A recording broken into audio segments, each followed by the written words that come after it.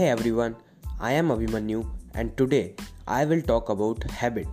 So, what is a habit? Anything that you do as per the routine. Anything for which you don't have to think, which just happens in a pre-programmed way.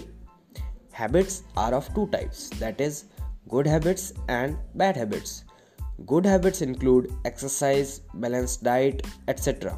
Common examples of bad habits are procrastination, smoking, eating fast food, etc.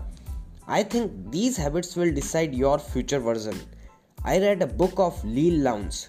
Sorry if I'm pronouncing it wrong. So, the last para of that book is repeating an action makes a habit. Your habits create your character, and your character is your destiny. May success be your destiny. So, choose your habits wisely. Thank you for listening, and I appreciate your time.